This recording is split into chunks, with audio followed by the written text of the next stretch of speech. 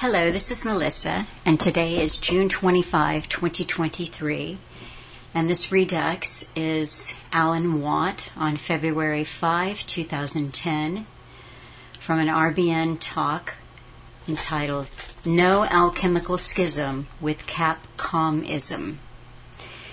And I have picked this to be part of a series that I wanted to do on Hollywood and predictive programming and politics. I think that in the writing that I do, I'm going to get into a bit of a background on the Pentagon's involvement with Hollywood movies. And there is a good documentary that I watched this week called Theaters of War. And it's it's a little over an hour, maybe an hour and a half, but it's just a good, simple introduction to how the Pentagon, the U.S. Department of Defense, has been involved with Hollywood movies for many, many years. And while I'm on the topic of war and the Pentagon and Hollywood movies, I just wanted to mention that next week on Wednesday, the excerpt that is going up for Programmed People is entitled Psycholinguistics. And Mike up in Canada has done a really excellent job with this particular little video. The visuals that he chose are eye-opening. I learned a lot, and it really gives you something to think about. So look out for that one, Psycholinguistics, on Wednesday. In this talk, Alan read from an article that was published on the 5th of February from the Daily Mail entitled Fury at School Pregnancy Tests for Girls Aged 11.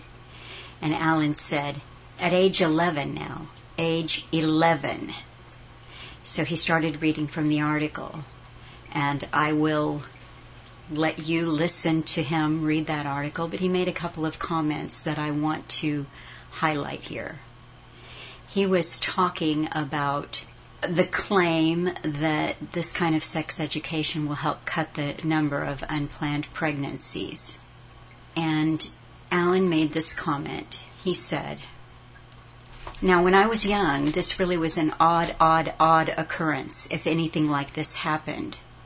Unplanned pregnancies he's talking about.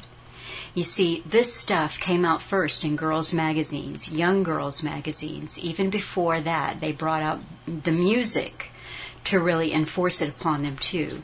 Parents don't read what young girls' magazines are on about. I'm talking about children who are in junior school and so on, stuff like that.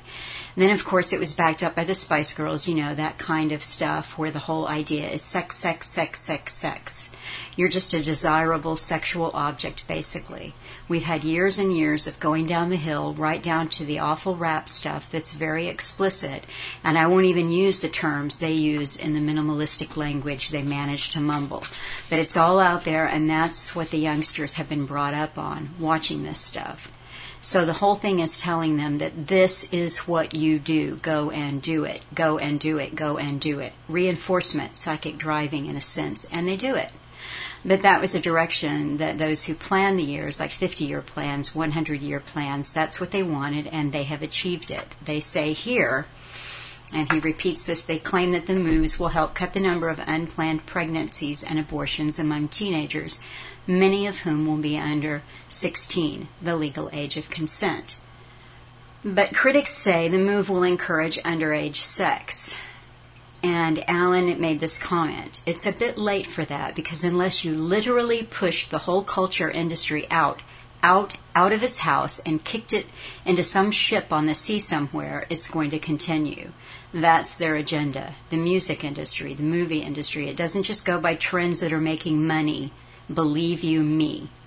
And because we are plastic and pliable, they could take you off in any direction at all. This is the one that was chosen because it is the direction where people, the more partners they have, the very little chance they'll have of bonding ever for any length of time with any one person. And then they will not have children, you see. So it's going to plan. That's why it's happening. Then he goes on to talk again about what he mentioned in last week's Redux, the international censor bureaus, the winning the battle for homosexual rights, intergenerational sex, and bestiality, the next step. So, when I read this and listened to the talk again, and I had abortion on my mind, I thought, well, this isn't going to be the abortion show, right? Alan talked about it a lot over the years, and he said in this particular talk, you'll hear him say, they alter the language. It's not abortion, it's health, it's sexual health, it's family planning. And he said, this is abortion. Someone a couple of weeks ago sent me a clip, which I just managed to watch today. I don't know who this woman was, but she was speaking, saying that she had been in the abortion industry and that her job was to promote sex education, because the very purpose of sex education was to encourage not just abortion, but multiple abortions amongst girls between the ages of 13 and 18. So like I said, this is a hot button topic and not one that I really wanted to get into tonight. But what jumped out at me was Alan's comment, it's a bit late for that, because unless you literally pushed the whole culture industry out of its house and kicked it into some ship on the sea somewhere, it's going to continue. And I think one of the reasons why you can have an off-the-cuff remark about that hot button topic, but Alan is right. What isn't adequately addressed is the sexualization of society, of culture. And the reason it isn't addressed, there's studies, sex and violence, and what effect does it have? What does it do to children's minds? What does it encourage? But one of the things that, when I was looking at where sex education was today, I found an article in the New York Post from June 20. UK students identify as horses, dinosaurs, moons amid neo-gender furry trend. Students at woke schools in the UK have been identifying as neo-gender furries like horses, dinosaurs, and even curse-casting moons, sparking outrage from Britain's top leader and a government investigation. The revelations are part of an investigation by The Telegraph, which reported this week on a now viral video showing a teacher at a school in East Sussex blasting a girl as despicable for refusing to accept a classmate who identified as a cat. Now that school, Rye College, is being probed by the government, the newspaper said. The outlet also found a student at an unidentified school who refers to themselves as Moon Self and wears a cape to class to express their true self, even though other students must wear uniforms and could be reprimanded for not adhering to the dress code. The child, didn't identify as the moon but as a moon and claimed to be able to cast curses on people. At a secondary school, the equivalent of American high school in the southwest of England, another student insisted on identifying as a dinosaur, and the Telegraph also turned up a student who called themselves a horse. Other pupils identifying as cats or cat self are also allowed to wear cat ears to express their true self, the Telegraph said of this so-called neo-gender known as a furry. Let's see if I can scroll down to the rest of this. A student at a school in Wales said a fellow classmate complains about being discriminated against if you do not refer to them as cat self and will meow rather than answer a question in English. And the teachers are not allowed to get annoyed about this because it's seen as discriminating. It's affecting other people and their education and everybody in their lessons. It's distracting to sit in a lesson and have someone meow to a teacher rather than answer in English. It's a big ask to sit there and listen to someone answer like that and not have that be the main talk of the classroom rather than the lesson going on. So the representative, for the Prime Minister, said teachers have a responsibility to encourage their students to engage respectfully with those they disagree with. One teacher angrily told an objecting student that she, the student, should go to another school for thinking that if you have a vagina, you're a girl, and if you have a penis, you're a boy. Audio of the fight caught the teacher insisting it was a fact that you can be who you want to be, and how you identify is up to you. All right, so there's that. So when I was thinking about Alan's comment that you had to kick the entertainment industry out, and how they got the Spice Girls and, what followed, I was thinking, well, what follows, okay? We know that we know what is pushed in the music and the movie industry and through education. So I thought, well, the Spice Girls were then, and that's what Alan referred to. That's kind of maybe the last time he checked in with that kind of music to see what they were pushing and aiming at young girls. And I decided to just type in rap performers, the most sexually explicit female rap performers, because I figure young girls want to identify with a female star. Whether they're pushing furries in school or you can identify with what you want to be, as anything that you want to be, nature says still that young girls identify with older girls and what they are up to, and boys identify with older men and what they're into, or older boys. So I did that keyword search and I came up with 2 rap performers. If I don't say the names right or whatever, but here they go. Cardi B and Megan Thee Stallion. And I did a quick scan. I was primarily interested not so much in learning who these 2 women are or what their songs are. I actually wanted to see them performing live in front of an audience, because when I typed in the word demographic, naturally I came up with, their target audience, their demographic is 18 to 24. And they're going to say that because it wouldn't be cool for sexually explicit performers to be targeting their music, if you can call it music, to children under the age of 18.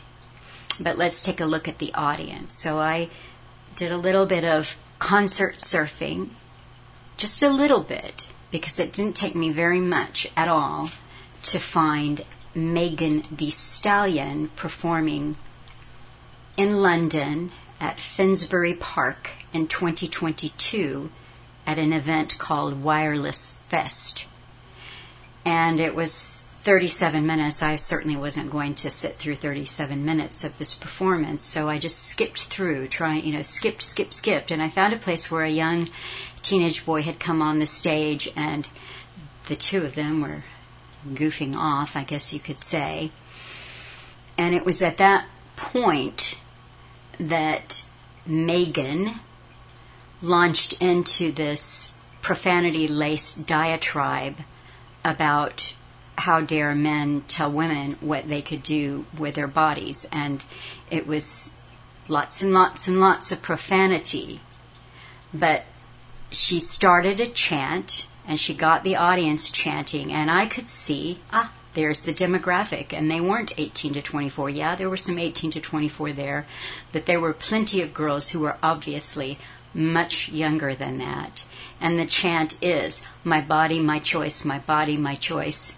And you effers who want to tell us otherwise. And of course the audience loved it. They lapped it up, so to speak.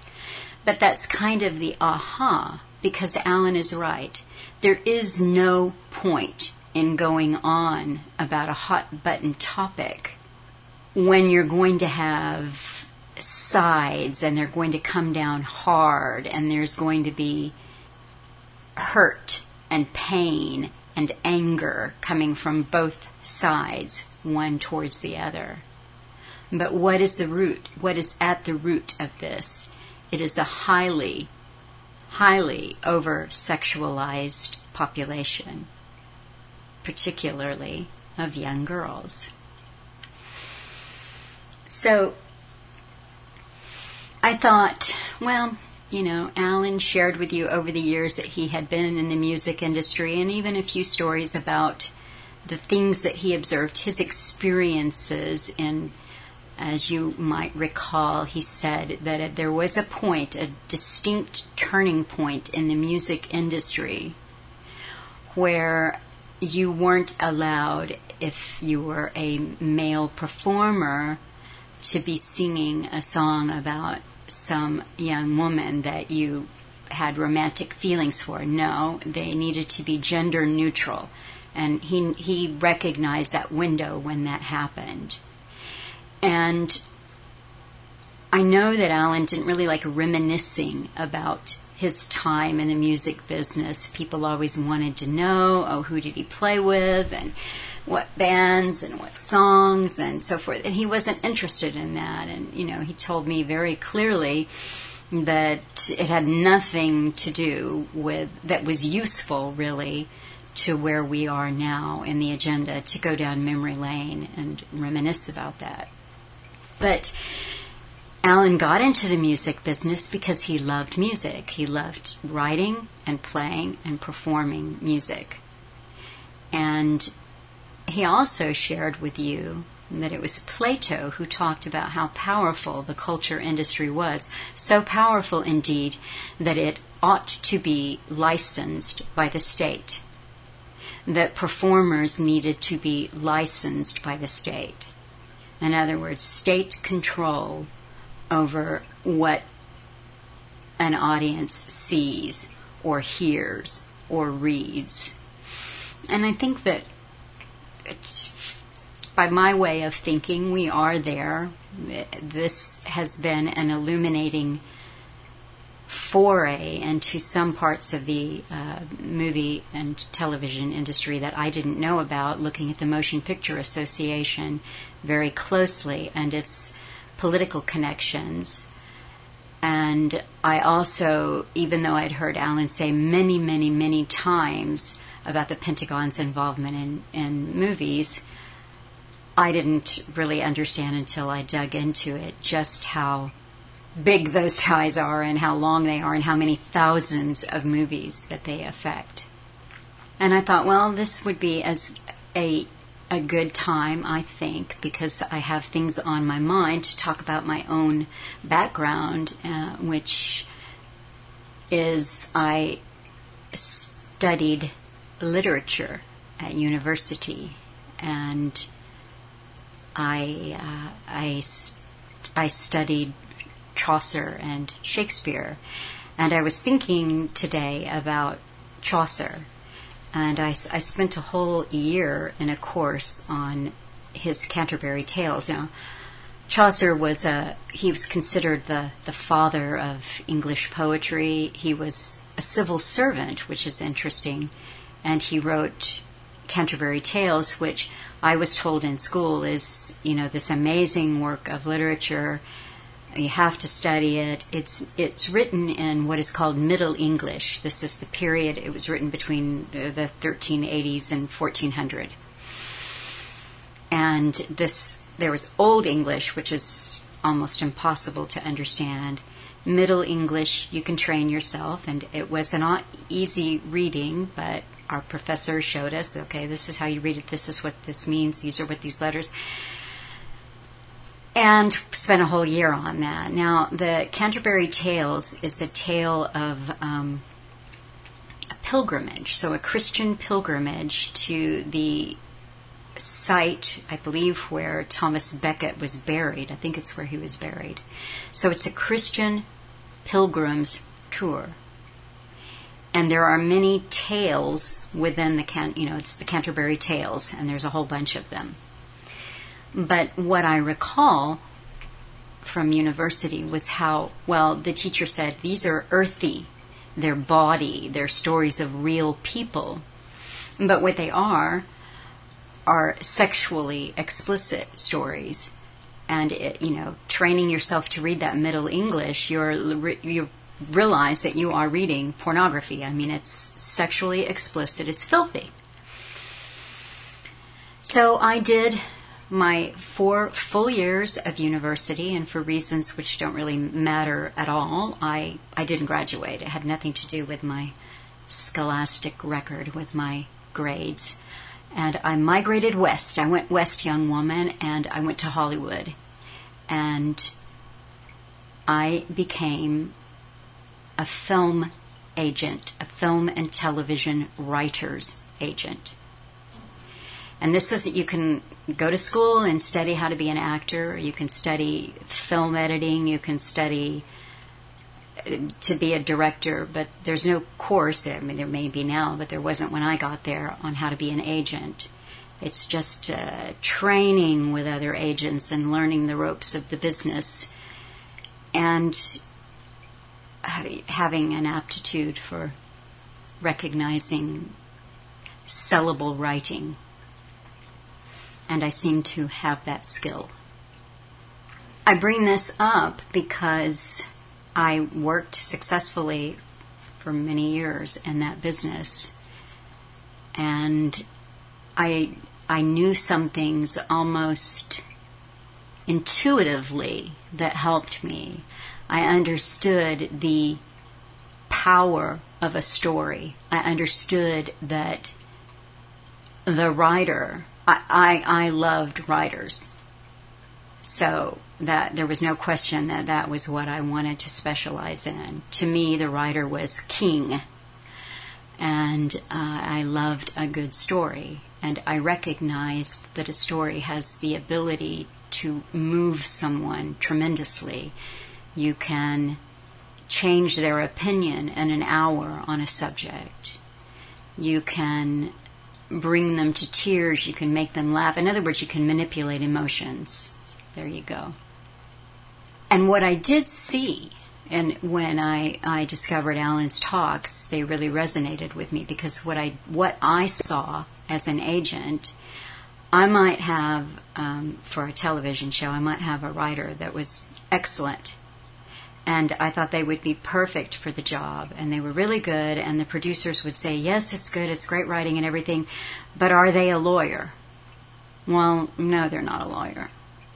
Well, we need a writer that's a lawyer. And sometimes they would even be specific. We need a writer that's a lawyer that has had experience in trials, in the courtroom. Or it's a medical show. We need a writer that is a doctor. So when Alan tells you that if you look at the credits on, the back of a show and you know what you're looking for, you are going to find experts who are crafting the story, because what they're crafting is propaganda. So I liked what I did, and that was that. There was something nagging in my mind, though, and particularly after 9/11, there was a little nagging thing, and mostly the thought, if I could articulate it, and I actually remember being able to articulate it, what was missing, what seemed to be missing, was this awareness that I had after years that what I did wasn't really helping people. I certainly hadn't arrived at the point that I thought what I did hurt people, but I thought, I just want to do something that is, more helpful to humanity. This was the idea. Well, as grace would have it, I found an Alan Watt talk, and that was it. It was a light switch. For me, this was instant. It was what was instant about it was conscience, was that part of me that had pushed down knowing right and wrong and knowing that what I was doing wasn't right. And when I heard him speak, and then I listened to another talk and another talk and another talk, I had to get out of Hollywood. And I mean, it was so fast, it made my head spin. I left. There was no way that I could do that, because what I understood immediately was that I was involved in the culture industry, the culture creation industry. and that I had played my tiny, small part in changing culture in the direction that our controllers want culture to go. So that was that. But it was only when I started communicating with Alan and then eventually was with him that I really learned the film and television business. And I say that because, like everything else that Alan knew or did or, studied, he just had an incredible mastery of it. He, too, loved the movies. He grew up going to them and watching them. And I tell you, as many movies as I thought I had seen, he'd seen many, many, many, many more. And the difference between me and Alan was that he had studied them very, very carefully for many years in terms of the message that they really want to deliver in the movie. And I learned an awful lot from him about movies. And I even joked with him. I said, boy, this was my business and my love, but you really have taught me, well, some people say life begins at 40, but for me, life began with Alan, and that included what I knew about the culture creation business. So I say that it was grace, the conscience. I've thought about that word conscience, and I think, we are all born with an innate sense of right and wrong. We know the difference between right and wrong, and we play a lot of games. Our ego plays a lot of games with us, and we rationalize and justify every decision that we make, every move that we make in our lives. We don't want to sit with any kind of shame about our choices. We don't want to, I remember early on having these conversations with Alan, what I might say something about my past or something I did, and I remember saying, well, everybody was doing it. And he said, okay, let's start with that. No, everybody wasn't doing it, whatever it was. And if everybody was into cannibalism, would you use that as an excuse to be into cannibalism? So, Alan he was not into bothersome stuff. He didn't like BS from any quarter, and that was a beautiful thing, was to have the opportunity to really see my own choices and what they were about, how they affected other people and how they affected me. And I don't look back at that period of my life with nostalgia. It was obviously very, very, very different than being out in the woods with Alan. It was a very different life, to say the least. But I have no nostalgia for it. Really, quite frankly, only disgust.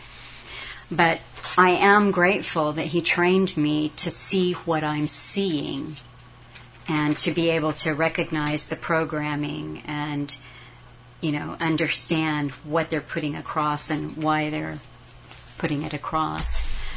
I remember when I was a child, one of my favorite shows was reruns of Perry Mason. And we didn't have a television when I was really young. My parents just thought that it was not a good thing to have in the house.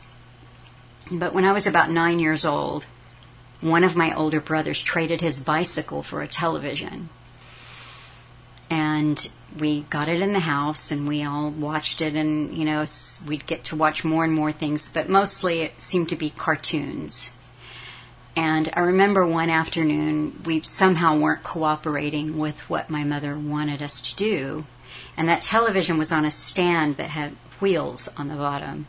And she'd said a few times, turn off the television, go do this. And we weren't listening.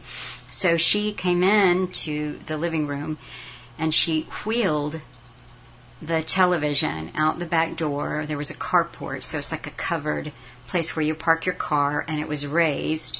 So it had a drop off to the ground of, 3.5 feet at one place. She wheeled it out and just tossed it onto the ground, and that was that with that television. It was destroyed. That said, eventually they did get another television, maybe a couple of years later, and I suspect that device in the house, that my mother and father had enjoyed watching it too, to some degree. And they got another one, and sure enough, my mother became an avid television watcher. She loved all those British comedies like Fawlty Towers and that kind of thing. But my favorite trick as a young child of about 12 or 13 was to pretend that I was not well so that I could stay home and watch reruns of Perry Mason, which is nothing but propaganda for the legal business. But anyway, I didn't know. So I watched Perry Mason. And I do now what I learned to do with Alan, which is kind of speed watch things, or take a new show that's being talked about and watch a few episodes just back to back, boom, boom, boom, and then analyze what's going on, what are they trying to put across. And I came upon a remake that they did, I don't know when, a couple of years ago maybe, on HBO Home Box Office, a cable network, of Perry Mason. And I thought, oh cool, I'll watch that. Well, I could tell right at the beginning that it had a much darker, kind of a noir tone to it, gritty Pulp Fiction kind of thing. And I'm like, okay, well, the tone is different. Certainly not the Perry Mason of my childhood, but I'll watch. I wasn't 20 minutes into it, and there came the most unbelievable graphic sex scene. I turned the television off immediately, but I'll never get that image out of my head. And that is the power of film and television. It plants images in your mind, and there is no way to remove them. And once the walls are broken down and we adapt, we become contaminated. That's cultural contamination. So please don't watch the new HBO series, Perry Mason. Please, I beg you, don't do it. But this is progression, and I think that I am talking about this and about that show because this is what Alan was always on about, is that it's incremental.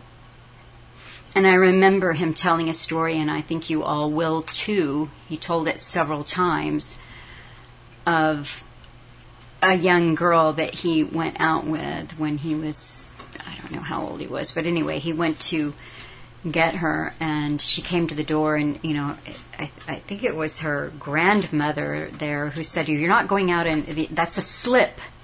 You're not going out like that." So that shows you that at that time the generations weren't across the board contaminated. The older people still understood modesty and a certain amount, certain kinds of values that they wanted to put across. But Alan would go on to say, nowadays you'll have a young girl and her mother and the grandmother all sitting on the couch watching what really amounts to soft pornography.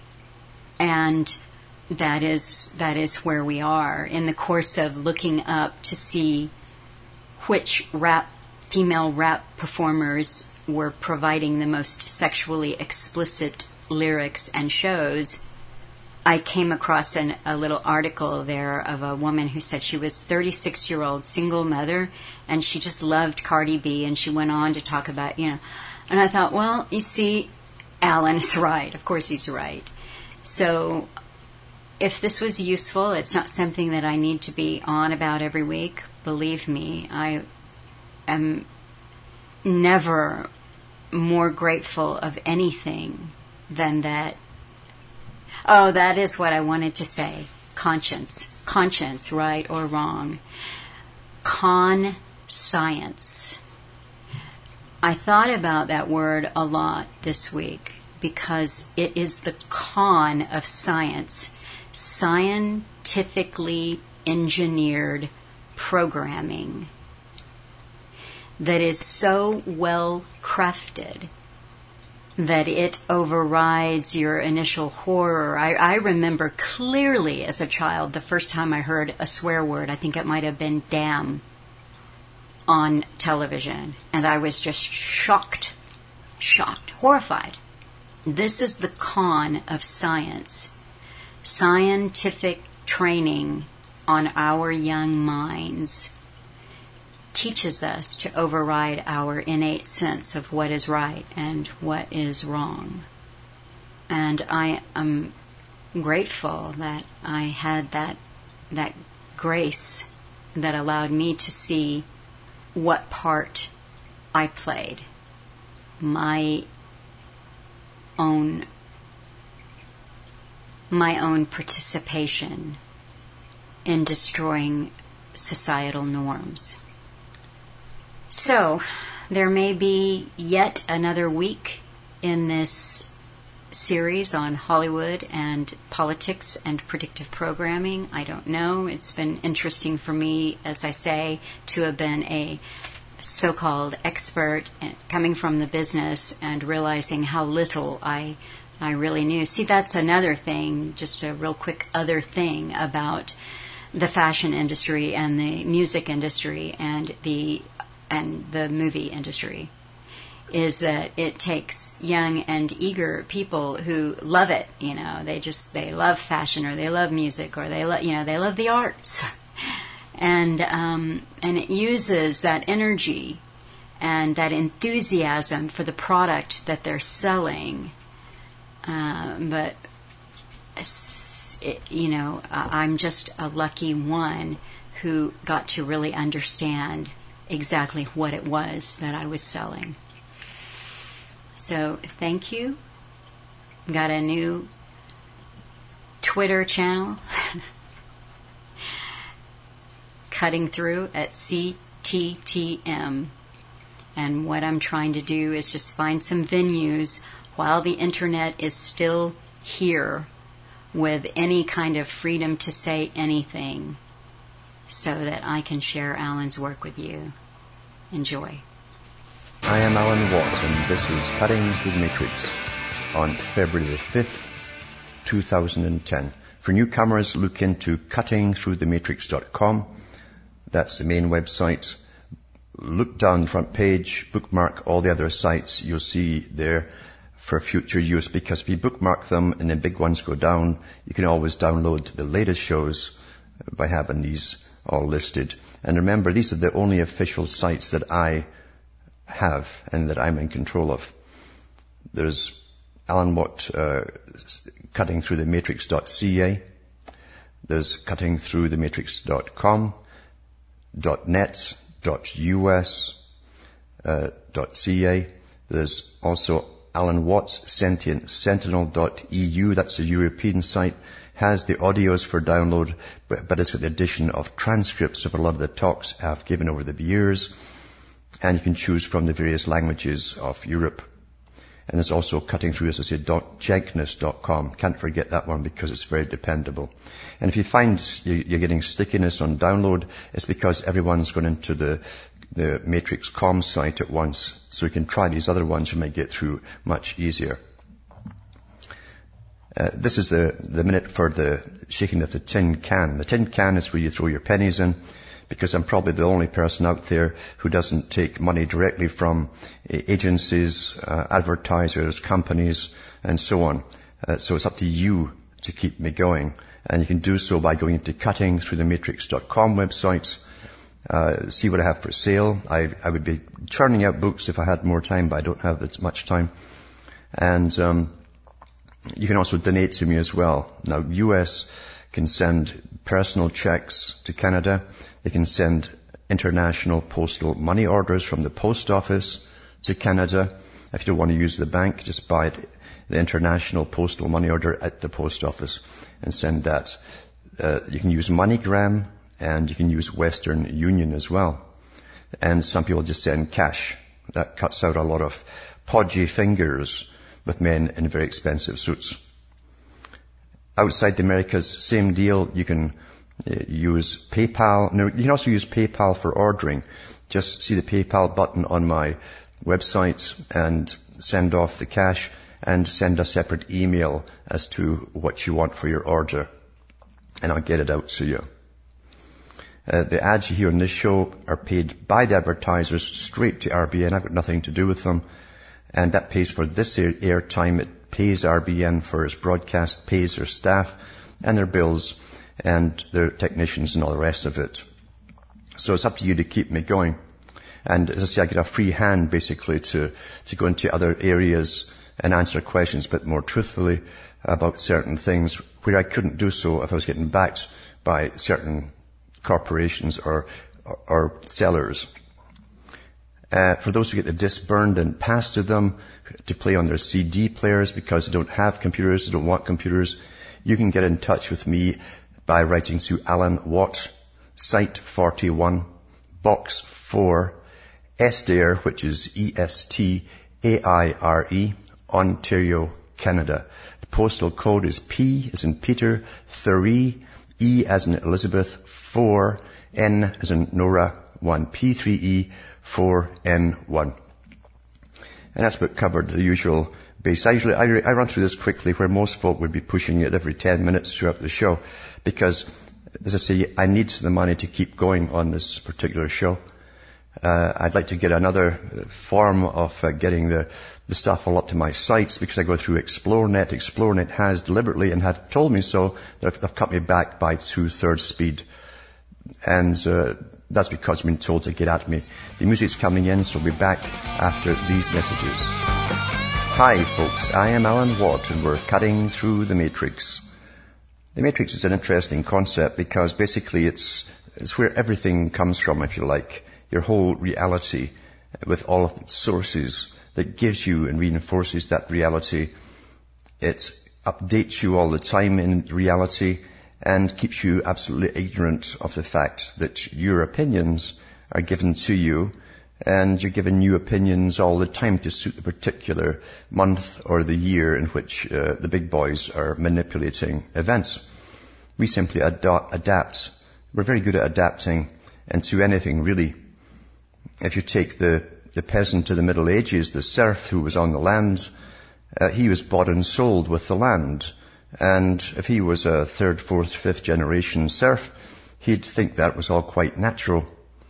He didn't know any better. He hadn't heard any term that was given much, much later on about democracy or social injustice or anything. He'd have occasional rebellion, and it was a rebellion always against being taxed more through the food they were growing, so much so that their own food for their families were being taken from them for some war effort or the king's wars or whatever. That's when they'd revolt. And all they asked really was to go back to the way things were. That's what they demanded. That's the only thing they could think of. They didn't know there could be any other way of living. Everybody was taught a very basic line. It was still used right up into the 20th century in Britain, for instance, and that was mind your place. Mind your place. And most folk did. But we don't realize that culture is given to us. It's shaped constantly. What's right in one era can be totally wrong the next, and vice versa. Upside down. We're very, very plastic as a species, and those who control and rule know that too. Quite a few years ago, there was a KGB defector who came over to the West who specialized in psychological warfare. And he is up on YouTube. I mentioned it about a year ago and gave the link. I don't know if that link's still working. But his name was Yuri Alexandrovich Bezmenov. And he gives a 4-part talk. He's in an interview style. He's a 4-part talk on how you take down a country. And what's really interesting is that he goes through the ideological subversion that started in the US, especially in Western countries, around the same time, about the late 50s, early 60s. Now, when I'm talking about this particular subversion method, think back to another article I read recently where the Pentagon and the big boys up with Obama were using academia, certain guys in academia who specialize in subversion, to infiltrate what they thought were radical groups or patriot-type groups and basically alter their ideology, destroy their ideology from within, make them unsure of it until they had nothing to hold on to fight for. That's a very important part. When everything that you held as a belief is taken from you and you're not sure anymore, then you've been conquered. So the first step to take it down a nation, as this man Yuri said, was ideological subversion. And that was done, that was completed in the 1980s in the Western countries. And you had demoralization, and that also came in with the ideological subversion, followed by demoralization. That was already complete too.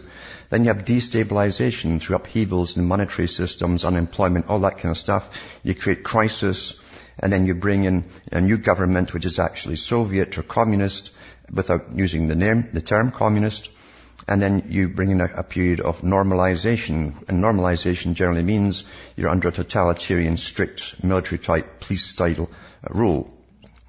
If you think for a minute that you haven't already gone through all these stages into a form of world. Remember, communism must be a world system. You've missed it all. You've lived through it and you didn't know it. Because part of it was to totally degrade all society on the way down. And you do that by attacking all the things that keep society together as a cohesive unit for survival purposes. What keeps people together? What are they willing to fight for? And it goes all the way down to the family unit. Break up the family unit. Promote incredible promiscuity. That they'll not bonds. And then the state has everyone under their thumb. They can talk directly down to you. Yes, you. Just you. No one else is going to stand up for you. That's what they showed you in George Orwell's 1984. But it's interesting to say that Sunstein was a guy who was chosen to head the teams to subvert the patriot movements by the same tactics. Make them unsure. That's ideological subversion. Make them unsure of their cause. And that cause is followed by demoralization. So this technique, the Soviet system, is still being used by those at the top, because you'll find, if you were to go and see all the big boys behind Obama and so on, they were basically communists. And that's just a fact. But the thing is, you see, the Western world has gone that way without knowing it. They were subverted a long time ago. And academia still pushes the Soviet globalist system. Remember, we're supposed to blend in the dialectic with the Soviet system. That's why the wall supposedly came down, to blend in the system worldwide now. It was time for the next move. And they merged with the capitalist system of the West. You'll find the top Soviet people who were and are still in the West work in universities. They're professors. Very, very important point I just made there. And certain countries are absolutely more full of them than others, like Canada, for instance. But it's still taught in the US. And you'll find they're very good at radicalizing students. Students have nothing in their head except what they're given, even though you can't tell them that because their ego is out of control at that age. But they're given their causes. And now it's all international causes, if you notice. It's been like that for a long time, because the next step is internationalism. And that's why destruction of the nation state was imperative. Canada, through the CBC, that's the Canadian Broadcasting Corporation, that is our version of the BBC, is government run and funded. You wouldn't believe the basic, very primitive, communist-style plays and made-for-TV movies that they create. It's astonishing. It's done in the most crudest, straightforward fashion, with the enemy blatantly portrayed as a redneck who believes in his country. There was one on last night. I saw 5 minutes of it with my little rabbit ears up here on the television set. And it was about a woman running for politics in British Columbia, I think it was. As I say, I watched 5 minutes of it to get the gist, and that's all I needed. And the votes came in and she lost. And then she said it was the ethnic votes in Vancouver who stopped this from happening. And she said that ethnic vote they went against her because she wasn't interested in the countries they came from. In other words, all politics now are supposed to be global. You see, you can't just go for your own country. And this woman was portrayed as a real nasty, obvious, a dinosaur from the past somewhere. We're already communist and we just don't know it. Socialist is another term for it as well. And the big boys that run the Western world really are the Fabian socialists that work and are part of the Royal Institute for International Affairs - Council on Foreign Relations. It's all actually happened. That's what I'm trying to say. Now, I mentioned the Soviet story, a great documentary. It was put out just about a year ago, I think so. And I put up the link for that too, but I don't know if it's still up there on the YouTube or if it's been pulled. I heard there was tremendous furor within Russia by high-powered people. Some of them now are members of the European Parliament for Europe, and they demanded that it get pulled down. And here's an article about it in the newspaper. It's the first time I've seen in a newspaper mention it, in fact. And it's by Peter Worthington of the Toronto Sun, 3rd of February 2010. And he goes on to say here that those who are concerned that one's history is distorted, it often never gets corrected, can breathe easier after a startlingly accurate documentary was premiered this past Sunday at the Ukrainian Cultural Centre in Toronto. Even so, the Soviet story made 2 years ago and shown mostly in the Baltic states and Europe has resulted in angry protests in communist quarters. Communism is alive and well for those you are in communist countries now. We really are. And of course the communists are shouting it's fascist, but it's actually communist. If it was fascist, your country would be only concerned about your own country right now. But you'll notice how can we be fascist when we're going totally global at a galloping pace? This article goes on to say the documentary's young writer and director, Edvin Snorres, Latvian, has been hanged in effigy and denounced as a liar by some in the European Parliament. These are these Soviet boys that are there now. One Russian historian publicly regretted having taken part in the film, a film in which he did not take part. I guess that was for publicity for him. Such is the outrage. The Economist urged those who want to ban it should try refuting it first. Worthing goes on to say, I've seen the film that premiered in the US 6 months ago, and put bluntly, it cannot be refuted. Rejected may be offensive to some sensitivities, perhaps, horrifying, undoubtedly, painful, without doubt, but refuted, impossible. The core theme is the Soviet Union under Joseph Stalin, he was actually mentor to Hitler, and that's a fact. Hitler and his boys during the Stalin-Soviet Pact went to them to find out how to take over the country, how to eradicate all opposition, and how to eliminate mass amounts of people, because the Soviet system were the experts already at that. So it says Stalin was the mentor to Hitler and the Nazis. That's in the movie. You see them collaborating together too. Until Hitler turned on his ally, Stalin and the USSR were Hitler's partners in war, with a treaty to divide Europe once a pesky problem of defeating Britain had been solved. Most people do not realize or have forgotten or never knew how closely Nazi propaganda, and I'll be back with more on this story actually. It's an excellent article after this break. I am Alan Watt and this is Cutting Through the Matrix. Reading an article from the Toronto Sun that's 6 months a bit late in publishing this kind of stuff, because I mentioned it last year and gave the links when this actual documentary was up on YouTube or somewhere. But it says here, most people do not realize or have forgotten or never knew how closely Nazi propaganda emulated Soviet propaganda. And you see the posters, I'll show you them all in it, how they're identical posters.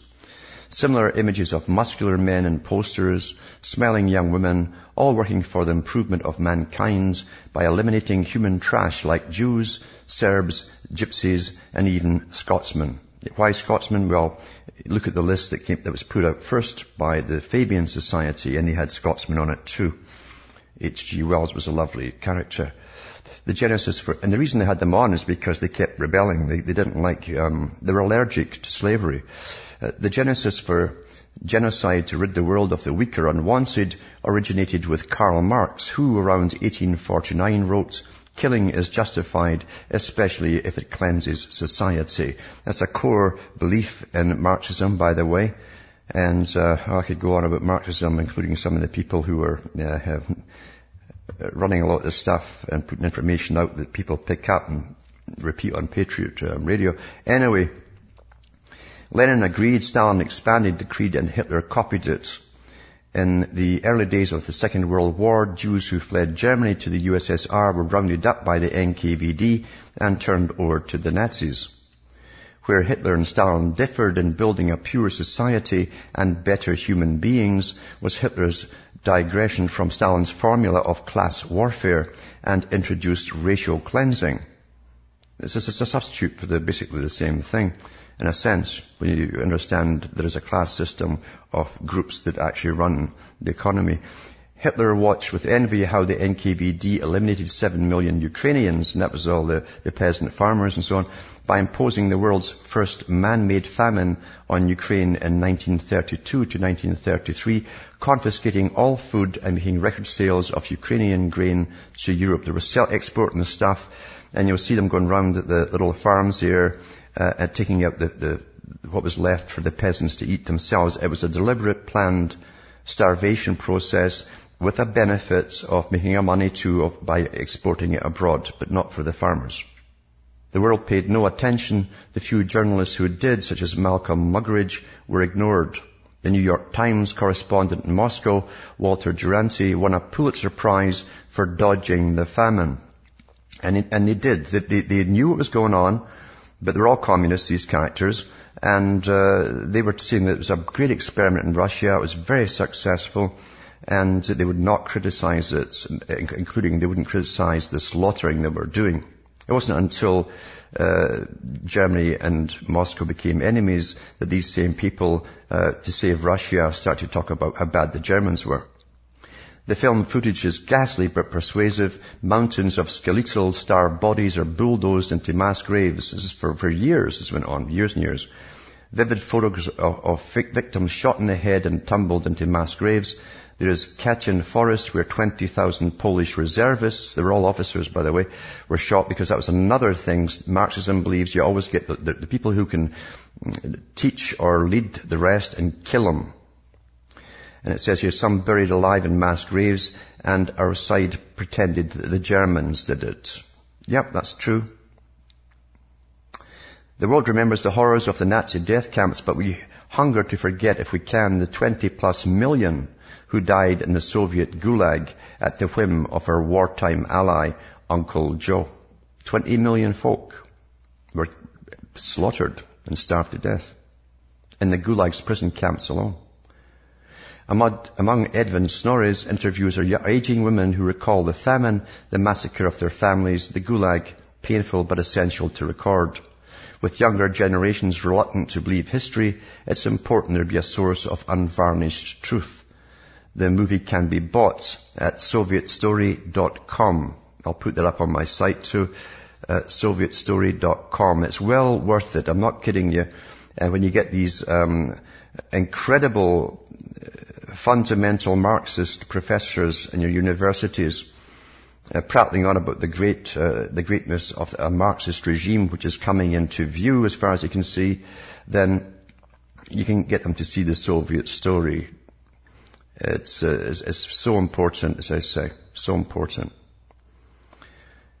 Part of that thing that Yuri Bezmenov was talking about, the KGB defector, was, it says, towards the end, once you've demoralized, destabilized, de-idealized the society and brought it down, and again he meant also through all techniques, but primarily through the culture industry, then all those who had promoted communism and were thinking they're on a roll, when after the crisis came in, it's financial crisis, all the other stuff, that's why top communists go into economics, and they teach in universities.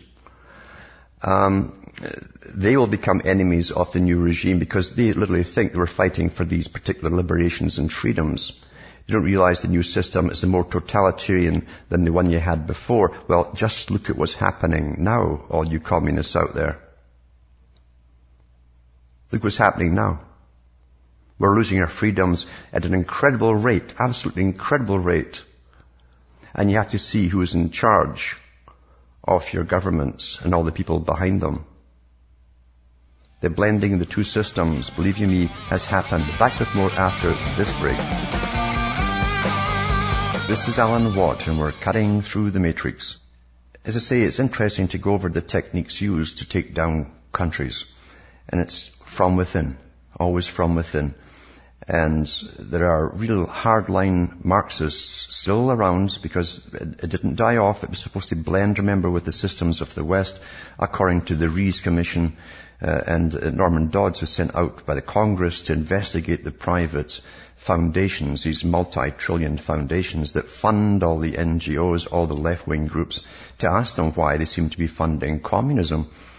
And the heads of the Ford Foundation at the time said, well, our job is to basically change the culture, alter it so drastically and radically in the West that it'll blend with that of the Soviet down the road. And that's happened today. That's happened today. It's already here under the guise of liberations, freedoms for individuals and so on. You have a particular chaos, and you're also seeing the masses of troops and cops to deal with that chaos on the streets. That's all part of it too, getting you ready for the next phase of it. But part of it too was explained by so many big players in the past that worked for the Royal Institute for International Affairs, like Lord Bertrand Russell, a key man who went through, along with Julian Huxley, the first CEO of UNESCO. UNESCO was set up at the United Nations in order to create a common culture by indoctrination of youth, especially pushing promiscuity to stop bonding in later life. That was a must-be. And Russell and he talked about it quite a lot in their various publications. I've read a lot of it on the air from their books. And the whole idea of sexual education for pre-pubertal children was really them helping to advocate indulgence in sexual activity before puberty. That was part of the experimental schools that Russell ran to see if it would work, so they wouldn't bond in later life. And of course, everything that's happened today you think's just happenstance, but nothing again is ever further from the truth. It's planned that way. You see, Plato himself said in his book, The Republic, the handbook, many of them mention, H.G. Wells said it was his most favorite of all books.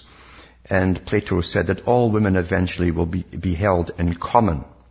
That didn't mean they'd round them all up and keep them in some big camp and pull them out for sexual favors once in a while. It meant literally you create promiscuity amongst them. And that's happened. There's many ways to make all women in common. And a woman who has maybe hundreds of partners her whole life long is now held in common. You see, that's what they mean by that. So here's the outcome, as you see. We lived through it.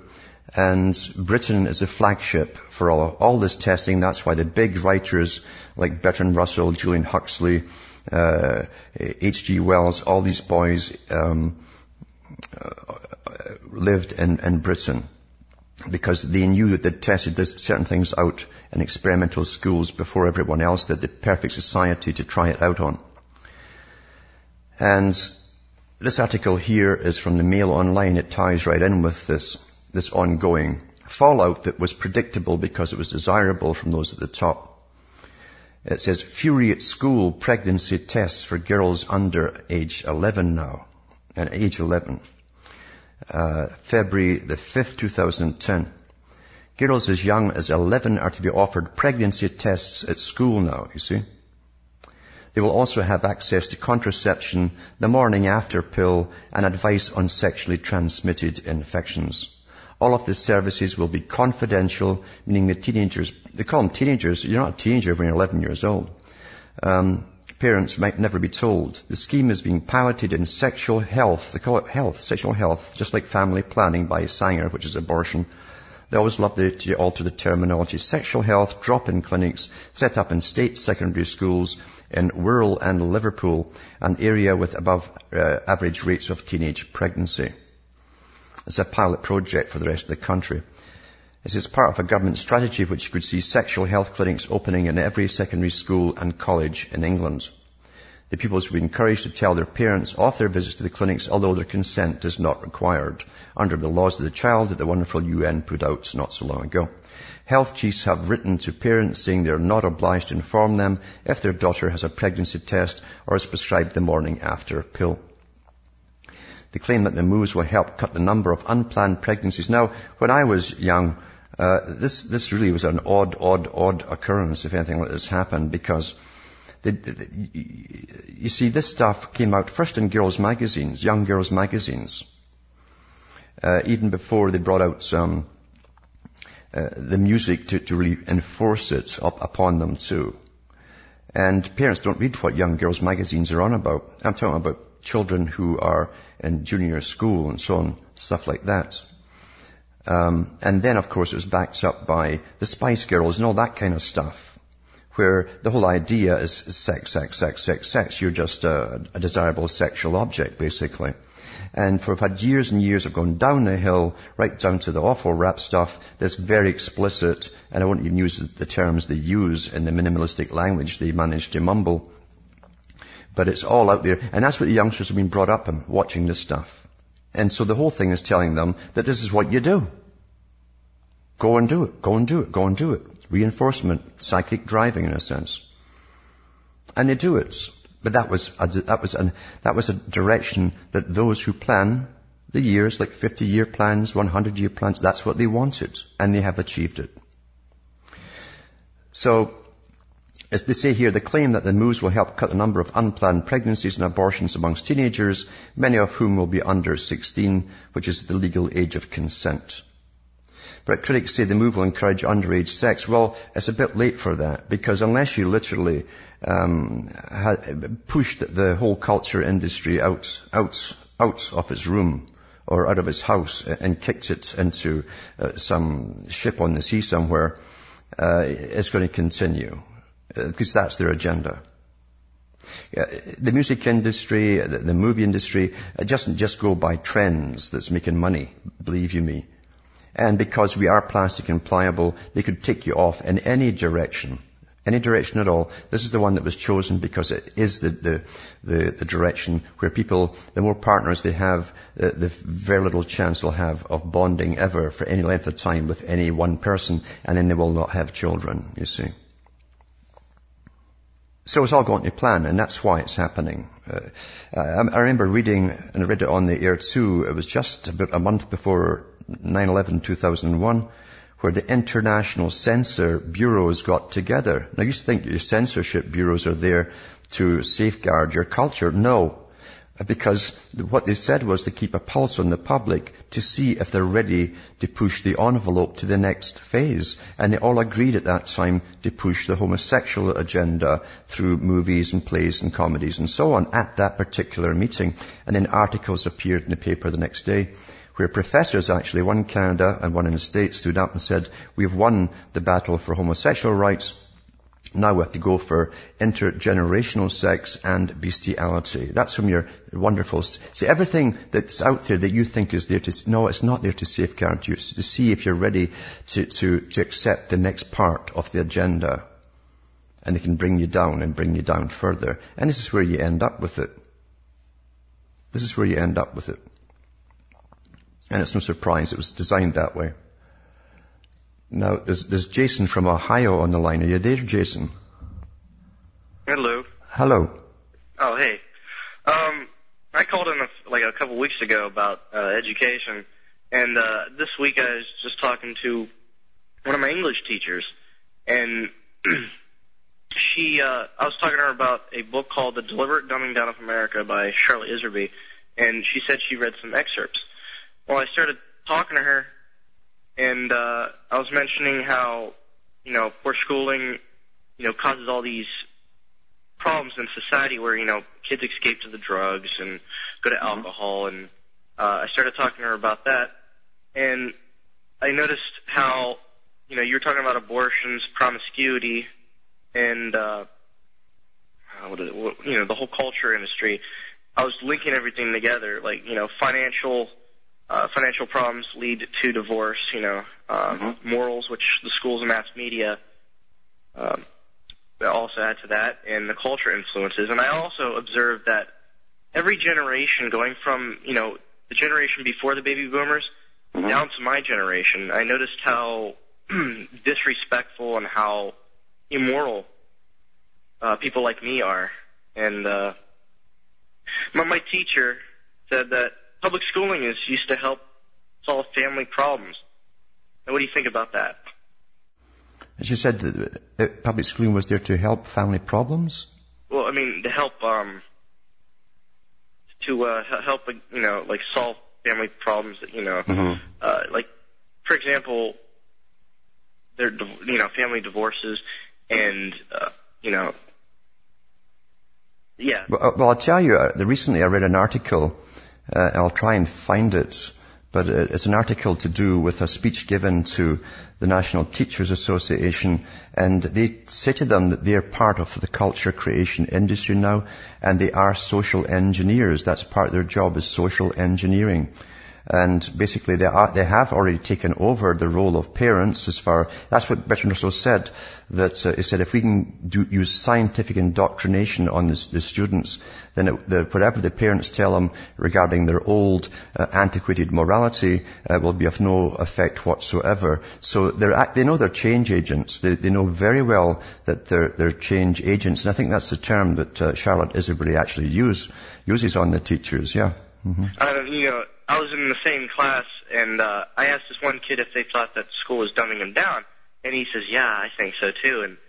And I gave this one kid the book from John Taylor Gatto called Weapons of Mass Instruction, and I asked him, to look at that and follow the Republic, which, that's a great documentary that you were in. I applaud you on that.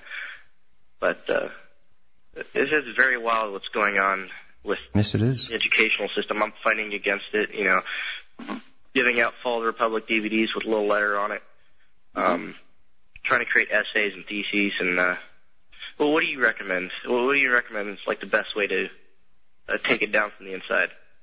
You have to go and try and teach the students.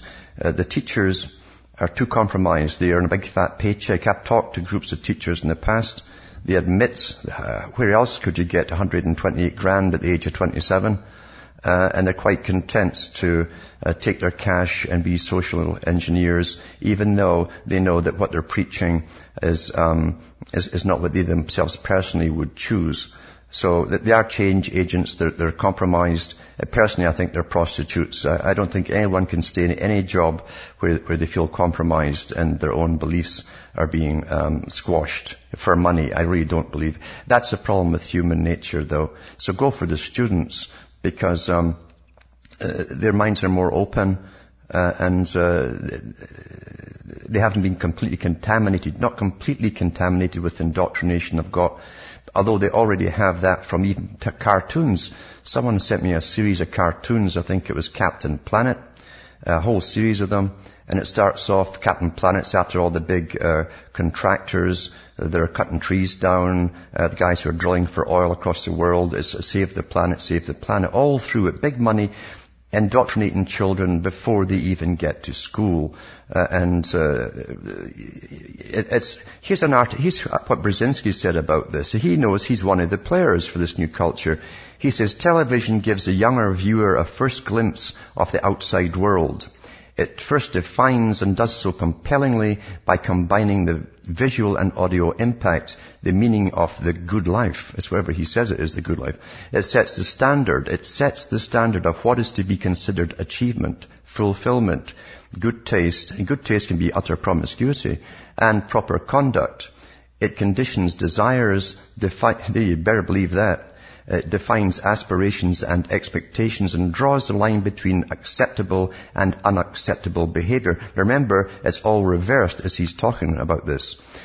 With audiences around the world increasingly glued to the television set, there is nothing comparable either in the area of enforced religious orthodoxy or even at the high point of totalitarian indoctrination to the cultural and philosophical conditioning that television exercises on its viewers. And believe you me, he's one of the boys that uses it to its maximum. So he knows this.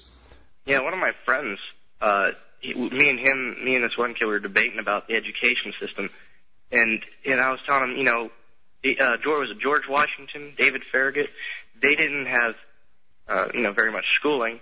They did mentoring and everything, but he was debating saying, oh, well, all these people are stupid, if they don't go to school and he doesn't notice because, he plays a lot of Call of Duty for the new Modern Warfare game that came out. And he's saying, well, all these people are stupid. If you don't go to school, you become stupid and complacent and you're dumb. And I was like, no, that's not true. I heard from somebody that you can learn things on your own. This kid learned calculus when he was 15. Yes, and you can, absolutely. Most schooling now is social indoctrination into utter globalism, interdependence. You don't think so much about your country. You're on about countries that you'll perhaps never even get to see or visit, that seem so far and removed from you, but we're supposed to be concerned about everyone else across the world, even though we have no input on what's happening there, and probably never will have. Yeah. But keep trying on, and as I say, go for the students. It's the best way to teach is through them and show them evidence. And never use your own stuff. They'll come at you, the teachers will come at you. Use documented evidence if you're handing it out. But thanks for calling. And then we'll go to Sean from Utah. Are you there, Sean? Hi, Alan. Yes. Good to speak with you again. I just had a little story to share. I was listening to one of these morning comedy shows, drive to work shows, and they were talking about the 5-day after pill on the line of abortion you were talking about, where you can, instead of the morning after pill, you can take a pill for 5 days after. And the conversation went to, one of the guys said, well, why can't they just give young people a pill that will suppress the hormones? And the guy actually made a really good point, but it was in a comedic setting. So I don't think anybody would have caught on to that, but I just thought I'd share that. Yeah. Well, yeah, and actually they have been doing it too, because young men now, and I've talked to some of them, they're losing their sexual interest by the time they're 25 and 30.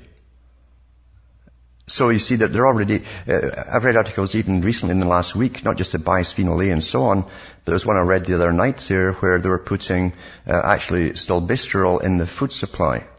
And that was from a government or a high source as well. It wasn't some guesswork from some conspiracy nut. It was actually, they actually admit they've been doing that. Yeah, I was really blown away by it, because that's not part of the agenda, is to do something like that. Sure it is. It's all there if you want it, but you just can't do it because you're still bestial. Thanks for calling. Back after this break. I'm Alan Watts, and we're cutting through the matrix. Now there's also John from Miami. Are you there, John? Yes, Alan. Good evening. Yes. I had an observation. I saw that on your web, some of the articles that you wrote yesterday. One of them was on the Council on Foreign Relations on the International Advisory Board.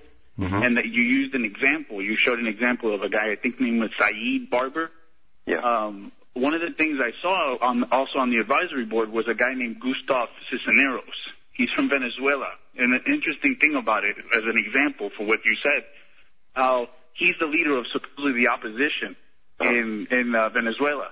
And him and Hugo Chavez, which Hugo Chavez is not the greatest person in the world either, but they show you how these two people, they hate each other, but they're basically working towards the same goal. That's right. I thought that was interesting, because they're both, he's the leader of the opposition, and what's his name? Chavez, he's the same thing. It's the same thing. It's a dialectic process for change. To get change where you have two parties pushing, and then you have the compromise that comes out of the two of them, and that's your new thesis, and that's exactly how you're right on. That's how it works. Yeah. Yeah, but that was it. That was the only thing, the observation. All right, thanks. Thanks for calling. And there's Cherie from Texas. You there, Cherie? Hello? Yes. Hi, Alan. How are you doing? Not so bad. I'd like to share a quick story with you. It's good to speak to you again. I wanted to talk to you. I have a friend, and it just boggles my mind, but at the same time, I understand how perfect mind control is, so I know that's what's going on here. This is a friend of mine. She's a 30-year-old single mother. All of a sudden, she decided she wants to join the military. And I am just, I'm really trying to talk her out of it, and she has her mind made up. She thinks it's the way, to start over for a second chance, and she sees, all the bells and whistles the recruiters are giving her, of course. And, after several people urging her, well, why don't you check out the Air Force, something, maybe a little less harsh. They told her she's too old, and the Navy, she has to be in for 8 years. So, to me, that would just be like, hello, maybe I'm a 30-year-old woman, maybe I shouldn't be joining right now in the middle of the war. Something to set her off. And then I come at her, well, what about the vaccinations that they give you? And she understands, there's corruption in the medical industry. I've had a lot of women who are in the U.S. military come back and write to me, and they all have fertility problems now with all the inoculations they were given. They're also given special pills every morning. They didn't know what they were, but they were forced to take them, and the sergeants made sure they did actually swallow them. And they've all had incredible problems, uterine problems, ovarian problems, and they're only young women in about 25, 26, and so on. Amazing. Yes, and I keep telling her, hitting her with all different things. Well, what about Henry Kissinger and kiss the boys goodbye? Kissinger actually said, remember, I quote this to her, Kissinger said in his own book that the American military are dumb, stupid animals to be used for foreign policy. Yeah. Yes, and I told her that exactly, and she's like, yeah, but, she just doesn't want to accept what reality is, and it's just, this is a girl who 5 years ago, she would have never thought to go to the military at all. But. Well, tell her that there's nothing about it that is anything like what's portrayed in the movies and so on. And it's a very dangerous occupation, especially when you're fighting for geopolitical agendas which you're never told about. You will not profit personally by it. But thanks for calling, though. From myself and Hamish in Ontario, Canada, it's good night to me. Your God or your gods go with you.